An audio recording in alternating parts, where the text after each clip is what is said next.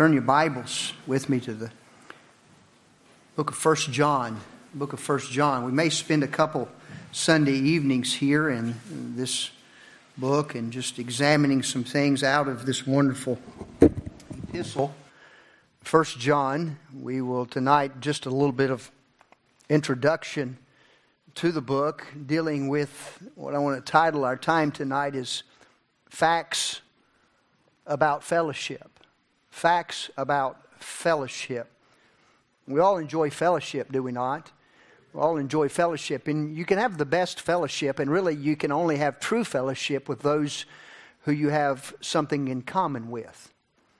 When we come to the Scriptures, the Bible talks about fellowship, and the one that we are to have a common bond, things that we have in common with, is that of our Lord and Savior Jesus Christ. So facts on fellowship. How do we have fellowship with the Lord? And I'm thankful that we can. Every individual here tonight, every born-again child of God, I want us to understand that this is a wonderful privilege to have a fellowship with our Lord and Savior, to walk hand in hand, to have His Word, to have His love letter in our hands, and to have it readily, and to be able to come to church, and to be able to worship. It's all about fellowship. And that's what this epistle that John has written is all about, and he talks a lot about fellowship, and so we'll look at this tonight. He emphasizes this great importance of fellowship. It's not only something that we should have, but it ought to be something that we should long for, but I want us to understand also it's something that Christ longs for from us. It's not a one-sided thing. I remember we were kids in high school, in grade school, and if it was a situation with you thought that there was a young girl or a young boy that you thought that you liked, that you had a little bit of a crush on, and I don't know if you guys did this. We're in Chilhowie. We just weren't very sophisticated, but I know that sometimes you would put a little thing that says, "I like you, do you like me, check yes or no," and then you'd send that and send it by about 3 friends so that they didn't know where it really came from, and the devastation was if you'd got back a no. Oh, that was awful. You know, your life was sent into a tailspin, and life would never be the same, warped forever because of that. We don't have to do that with our Lord. He invites us. He longs, and that's why He came to this earth, so that He might have this fellowship with us. Look with me in the epistle of 1 John, chapter number 1. Begin reading in verse number 1. That which was from the beginning, that which we have heard, which we have seen with our eyes, which we have looked upon, and our hands have handled of the word of life. For the life was manifested, we've seen it, and bear witness, and show unto you that eternal life, which was with the Father and was manifested unto us. That which we have seen and heard and declare we unto you, that ye also may have fellowship with us. And truly our fellowship is with the Father and with His Son, Jesus Christ. And these things we write unto you, that your joy may be full. John, the apostle, disciple of Jesus Christ, apostle, church, just a stalwart in the faith, and had so many things to say, and he deals with this matter of fellowship. John, we know, the penman of this particular book, and he wrote 5 books in the Bible. He wrote the Gospel of John that we spent some time in this morning. He wrote 1 John, 2 John, 3 John, and he wrote Revelation. Wonderful books and dealing with fellowship, and I think we can find it all in these particular books. We noted this morning when Jesus was dealing with Peter, and He says, if I don't wash your feet, you'll have no part with me. The idea there again is fellowship, and the Lord wants that fellowship with us. As we consider the books that John has written, we find some key verses out of these books. If we take the key verses out of the Gospel of John, it could be this, and I think it is. In John 20, verses 30 and 31, and many other signs truly did Jesus in the presence of His disciples, which are not written in this book. But these are written, this is the goal, this is the purpose, but these are written that you might believe that Jesus is the Christ, the Son of God, and that believing you might have life through His name. John spends 14 verses out of chapter number 1 telling us who Jesus Christ is. He is the light that's come into the world. And then he spends the rest of the entire book, 20 chapters, proving to us through the life of Jesus Christ that He is in fact the Christ. He is in fact the Son of God. He mentions it and he lays out the details there. And we come to the purpose and the writing of these epistles of 1 John, 2 John, and 3 John. We find in this epistle, and we could call it the proclamation of fellowship. The proclamation of fellowship. If we go to the book of 2 John, we could label that and put a label on that one. It'd be the limitation of fellowship. It's limited, and it's limited. And if we were to look for a key verse, we could pull out of 2 John, verse number 10. If you want to look at that with me, please. 2 John, verse number 10. If there come any unto you and bring not this doctrine, receive him not into your house, neither bid him Godspeed. The issue here is the limitation of fellowship, the proclamation. He tells us how to have it. And then in 2 John, there's a limitation to it. You can only walk so long with somebody you don't agree with. But when it comes to fellowship, biblical fellowship, there's this matter of doctrine. The right doctrine, Bible doctrine.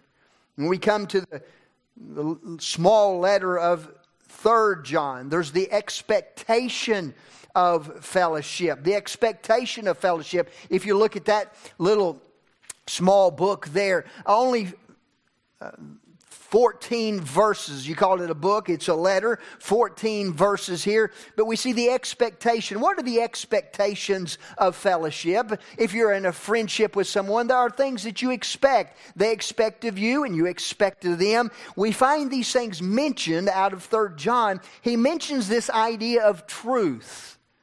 To have fellowship, it has to be centered around truth. Bible truth. He mentions in verse number 1, whom I love in the truth. Verse number 3, and rejoicing greatly when the brethren came and testified of the truth that is in you, even as thou walkest in the truth. Verse 4, I have no greater joy than to hear to my children walk in truth. He goes on to say in verse number 8, we therefore ought to receive such that we might be fellow helpers to the truth. He mentions it again out of verse number 12.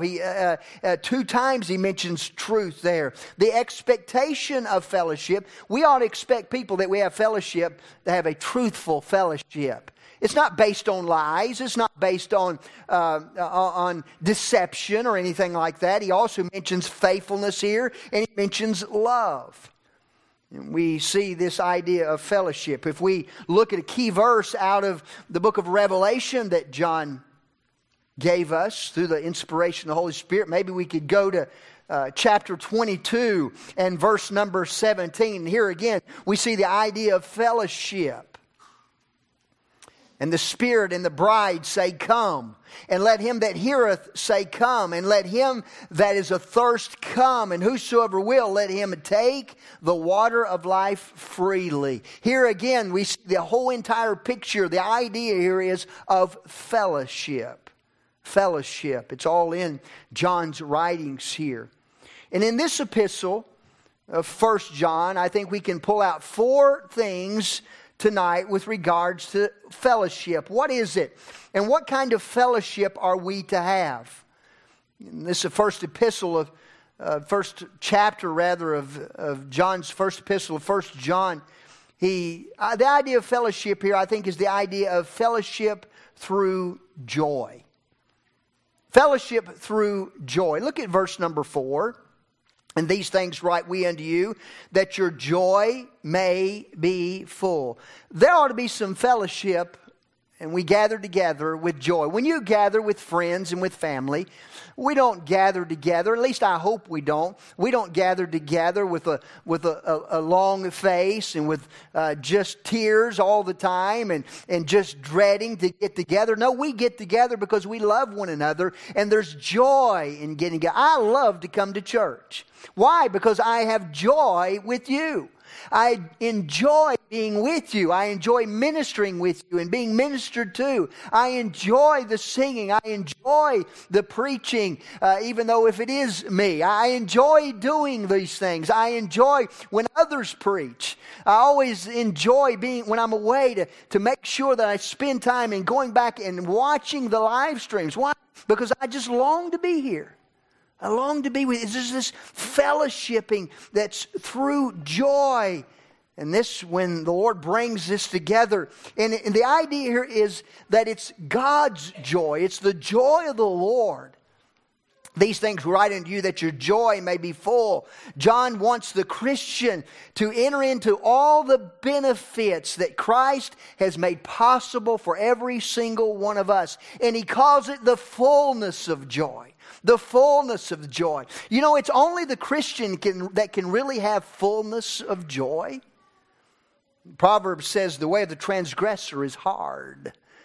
Is hard. An unsaved person may have pleasure for a season in their sin, but they can never have and experience joy. Not the kind of joy that the Bible describes. A joy that's everlasting. An unsaved man cannot have joy. He may have that pleasure for a season, but then it'll end. But when the Christian, there's a joy that's everlasting. Pleasure comes from circumstances, but joy comes from contentment. Contentment in Christ. Contentment in the Lord. Long-faced Christians, when we are this way, we are not good advertisements for the joy of the Lord. We're just not good advertisements. God doesn't want us to be long-faced and be down and be downcast and always kind of bad-mouthing the fact that God hadn't done this, or I missed out on this, or this is this way, or this is that way. What about the joy of the Lord? We ought to thank God for this idea of fellowship, and the fellowshipping is around joy. This joy that God gives us, notice with me, is His joy. It's not something that I just have to work up. It's not something I have to try to conjure up. It's not something I just have to put on a smile when everything else is down in the pit. Because the joy that we're talking about here is His joy that's given to us. It's joy in us. And that joy that He puts in us is a joy that remains in us. And this joy is full. Go with me to the Gospel of John. Hold your place here and go with me to John chapter 15 and verse number 11. John 15 and verse number 11. These things have I spoken unto you, that my joy might remain in you, and that your joy might be full. God puts it there, and He wants it to be a full kind of joy. Go with me to chapter 16 and verse number 24. Chapter 16 and verse number 24. Hereunto ye have asked nothing in my name. Ask, and ye shall receive, that your joy may be full. There's nothing like asking the Lord and seeing the Lord answer prayer and come through in meeting needs that expresses joy and causes joy to well up from within. He says, ask. Ask according to the will of God, that your joy may be full. Look at chapter 17 and verse number 13. And now come I to thee, and these things I speak in the world, that they might have my joy fulfilled in themselves. God wants us to have this joy. If we go back to the second small epistle of John, 2 John chapter, there's only one chapter there, verse number 12. 2 John verse number 12, having many things to write unto you, I would not write with paper and ink, but I trust to come unto you and speak face to face, that our joy may be full. There's something about joy, and there's something about a common bond that we have together as believers that God gives us and He puts into our heart, and it's this fellowship of joy. We ought to be happy people. We ought to be happy people. I wonder why oftentimes we're not. I think we can become selfish people and become unhappy. We can become worldly people and become unhappy. But if we're going to have true fellowship, we're going to have that fellowship in joy. This joy is His joy that He puts within us. This joy is not something that's a foreign concept. It's not some idea out there. It's not just some philosophy that somebody's trying to promote. I want us to understand this joy is experienced. If we go back to 1 John, that which was from the beginning, which we have heard, which we have seen with our eyes, which we have looked upon, our hands have handled of the word of life. This is an experienced kind of joy. The life was manifested, and we've seen it and bear witness and show unto you that eternal life which was with the Father and was manifested unto us. We experienced that joy firsthand. We saw it, we felt it, we heard it.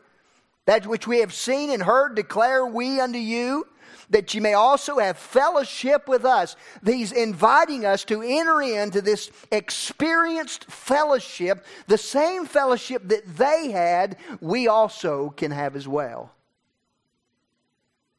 They heard it, they saw it, they handled it.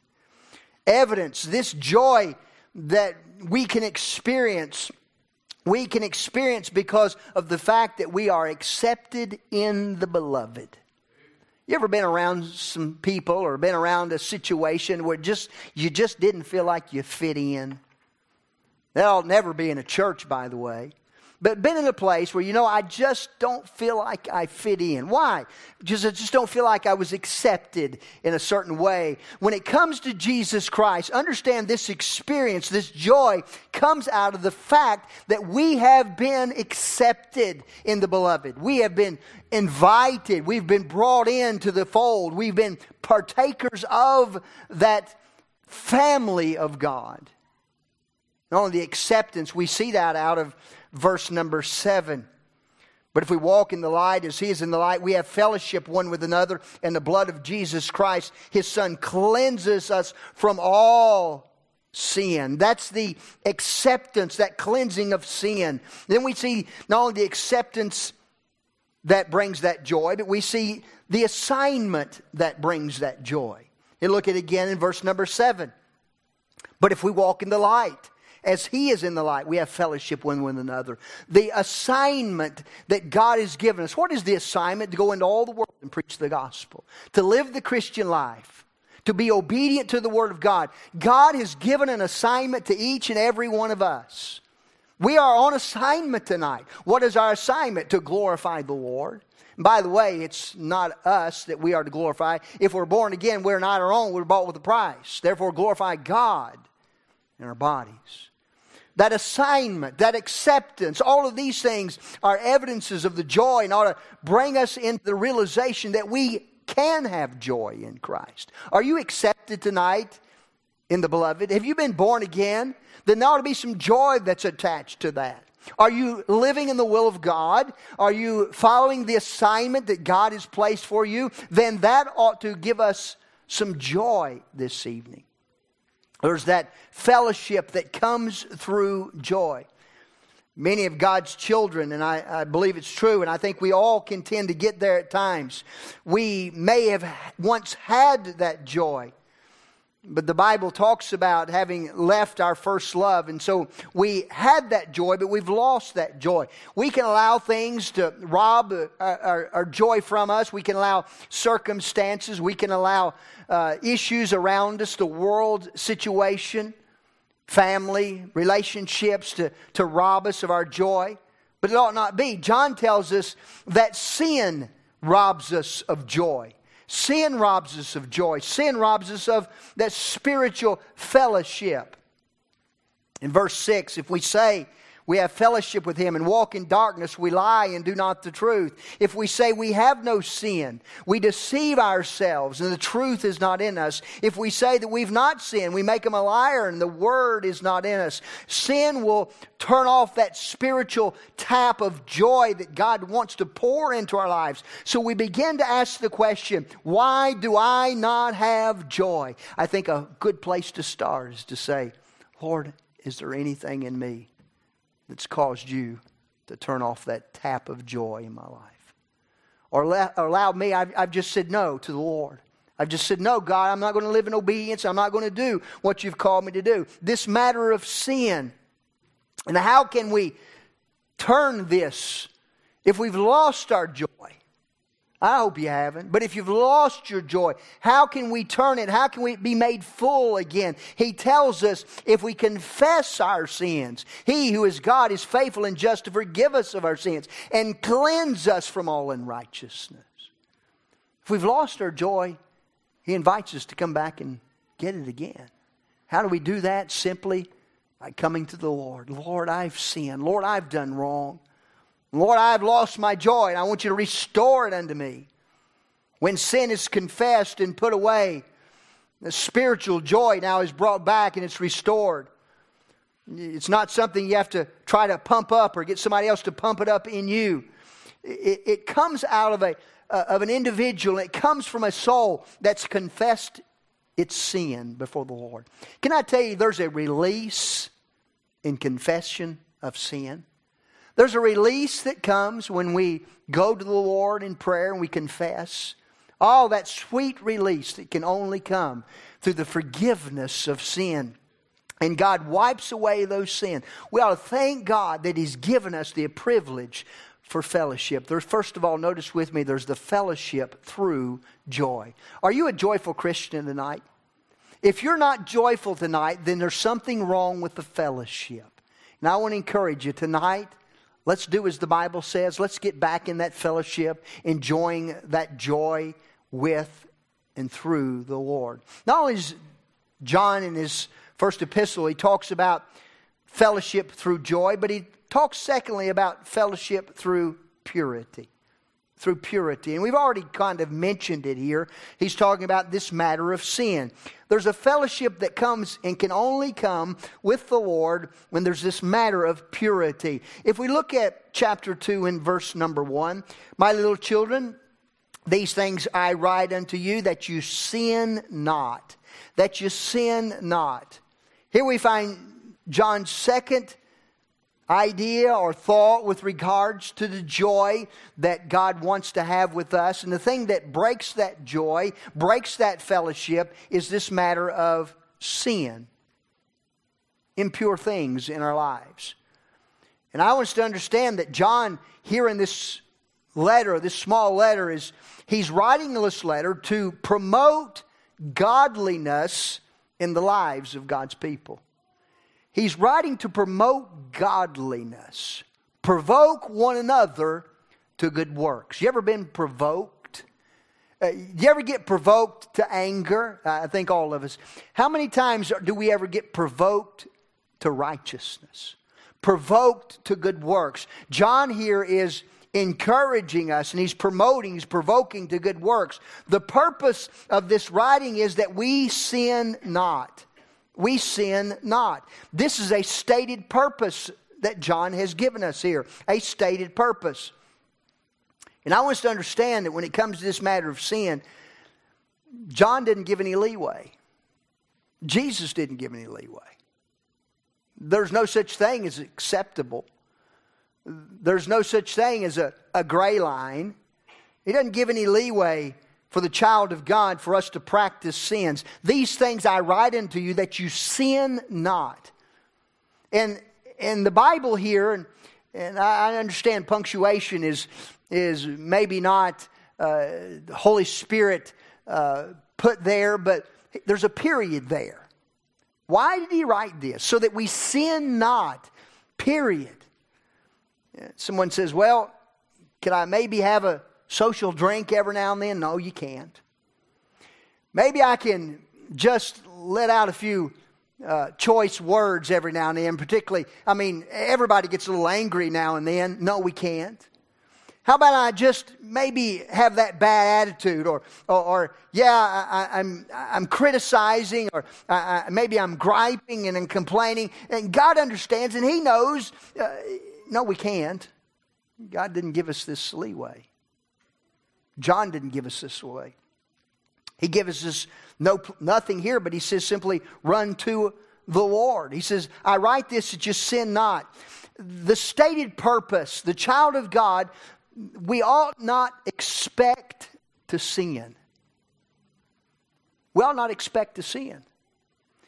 It ought not be something that's just a habit in our lives. Well, that's just who I am, or that's just the way I was raised, or if they hadn't have done this, I wouldn't be this way. We somehow pleasantly excuse or disguise our sin. We ought not expect sin, but we are to expose sin. Not to do anything in our lives that would excuse sin in our lives. Many times we're more, I think, accustomed to defeat.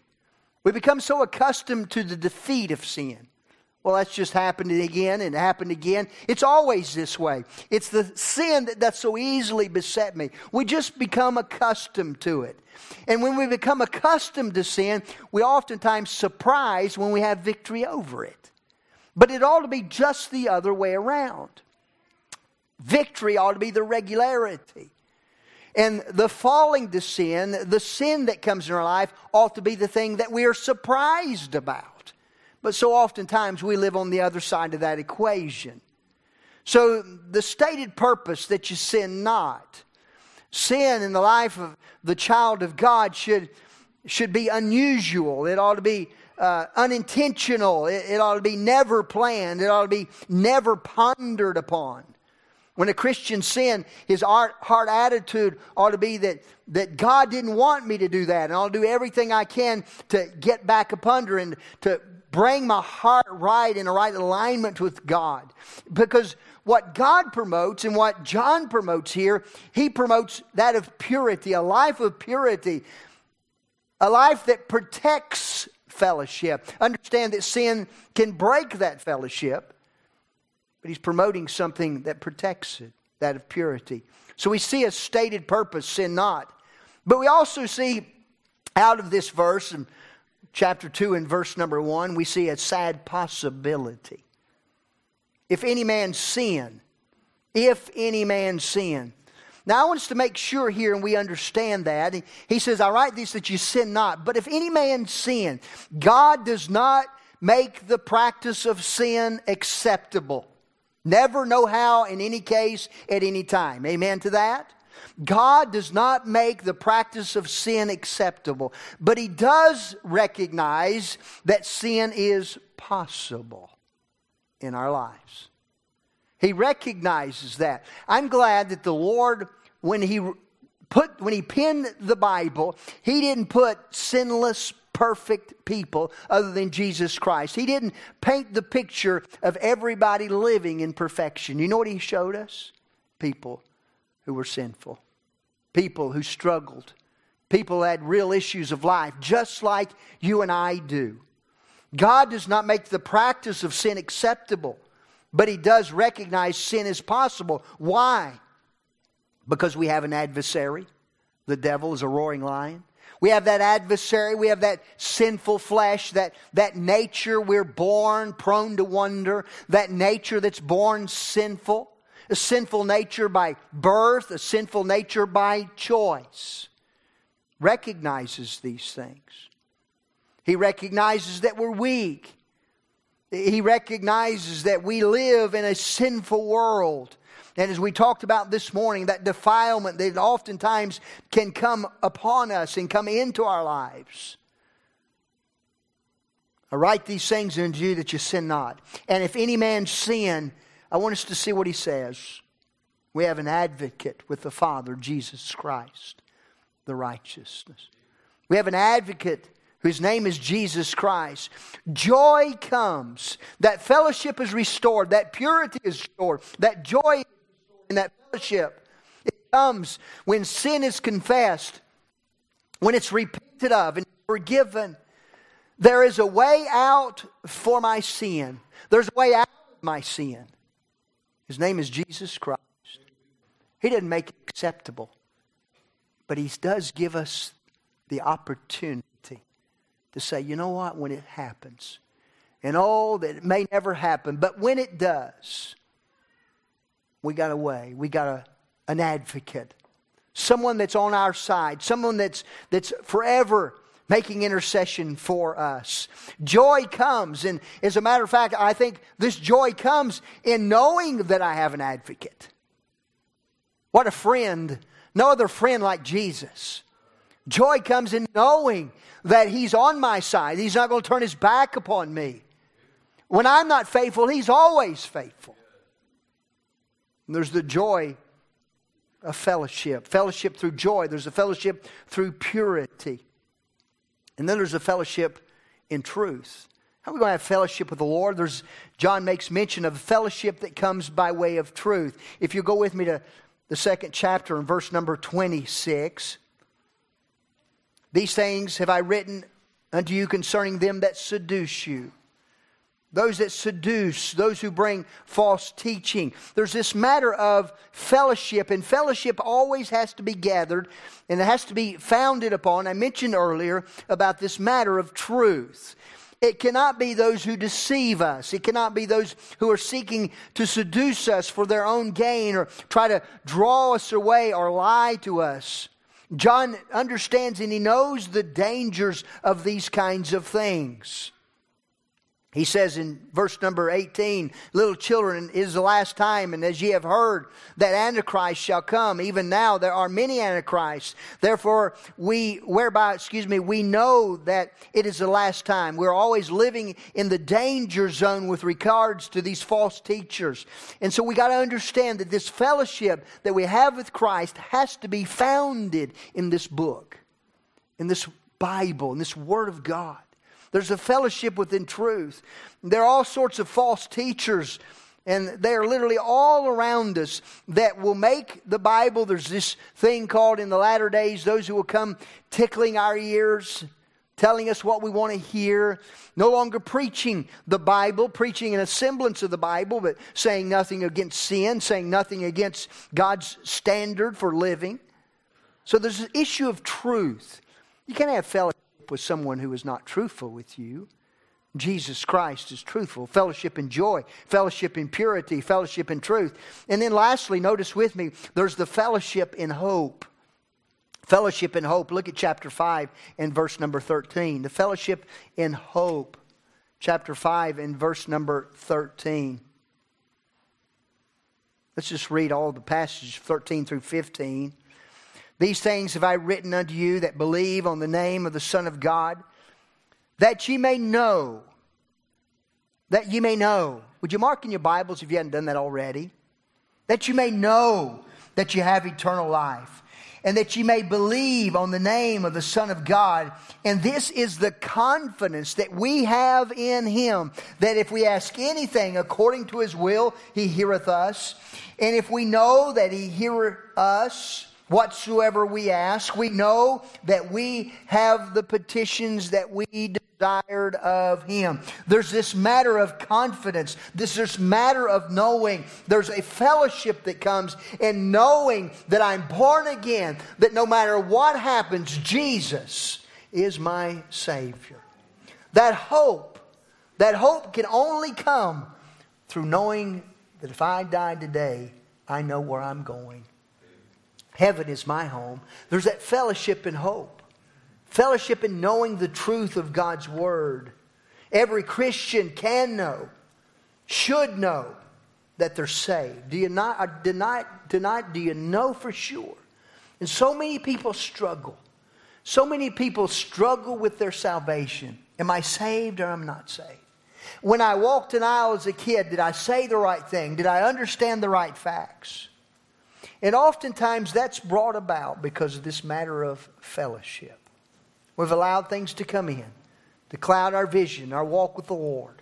This matter of fellowship, we can know and we should know. If you don't know tonight, I encourage you, I beg you to make sure that you're saved, that you're on your way to heaven. John, he writes this epistle and he writes this letter so that we might have the assurance of salvation. The assurance of salvation. There's nothing like having that assurance, that you may know that you have eternal life. No child of God can go to any spiritual progression. No individual can ever grow in the Lord if he doesn't have that blessed hope, that assurance of his salvation. It's essential. It's essential for spiritual growth. And I think sometimes the devil, he knows this very well, so he'll pounce on that. He'll pounce on that. And he'll keep us in that merry-go-round of doubt. Always back and forth, always going around. Let me ask you tonight, settle it tonight. If you don't know for sure, settle it tonight. Get the devil off your back. How in the world am I going to get it settled? Walk in fellowship. How do I know that I'm saved? Believe the Word of God. It's not what you've done, but it's what Christ has done for you. So I take Him at His Word. I take Him at His Word. And I hold to that. I cling to that. My hope is in Him. It's not in what I've done, but it's what Christ has done. A story is told D.L. Moody in a revival meeting.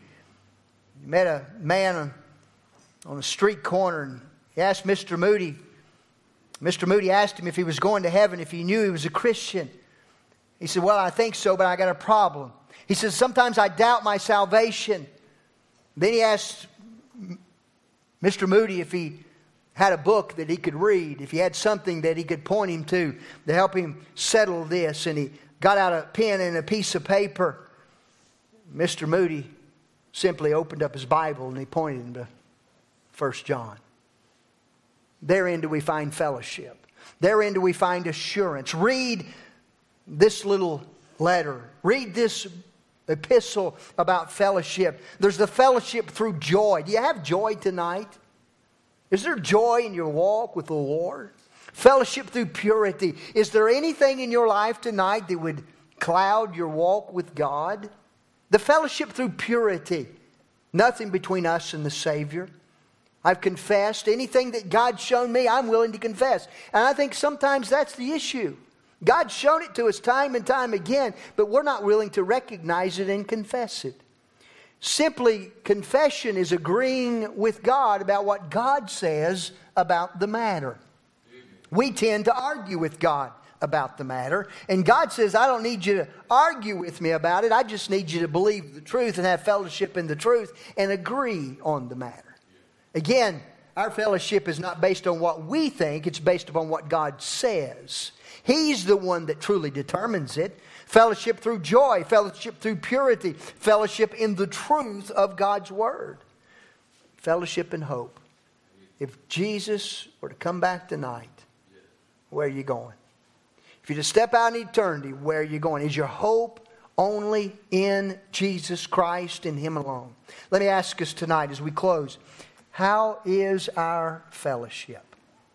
Now, when we say the last prayer in just a few moments and we're dismissed, I love it because there's fellowship that goes on. Sometimes the fellowship goes on long after dark. And occasionally somebody, it might be the preacher or the preacher's wife, may go over there and flip the lights and, just helping it along a little bit, It's good when people don't want to leave church. I don't want to go to a church when, as soon as the last amen is, the doors, the exit centers are just jam-packed and everybody just can't wait to get out.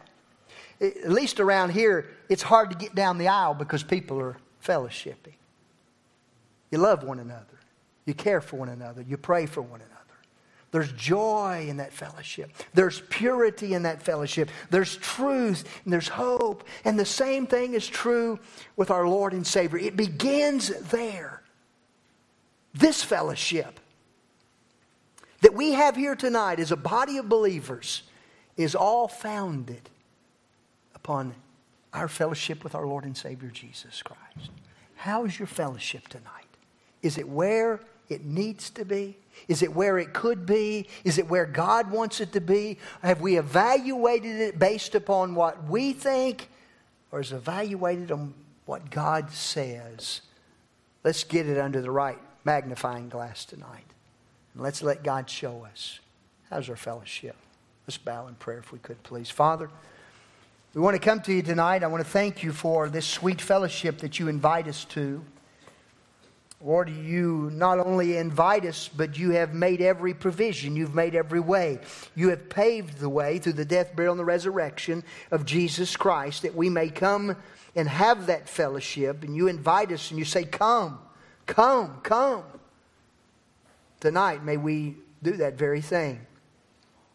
If there's anyone here tonight that, Lord, we can look at our lives and we can see how sometimes we can be strained. Our fellowship with you can be strained. It can be stretched. Lord, we evaluate it based upon our thinking, the world's thinking, the philosophy of the world. But I pray that tonight we'd come back to the Bible, and our fellowship would be truly what you say.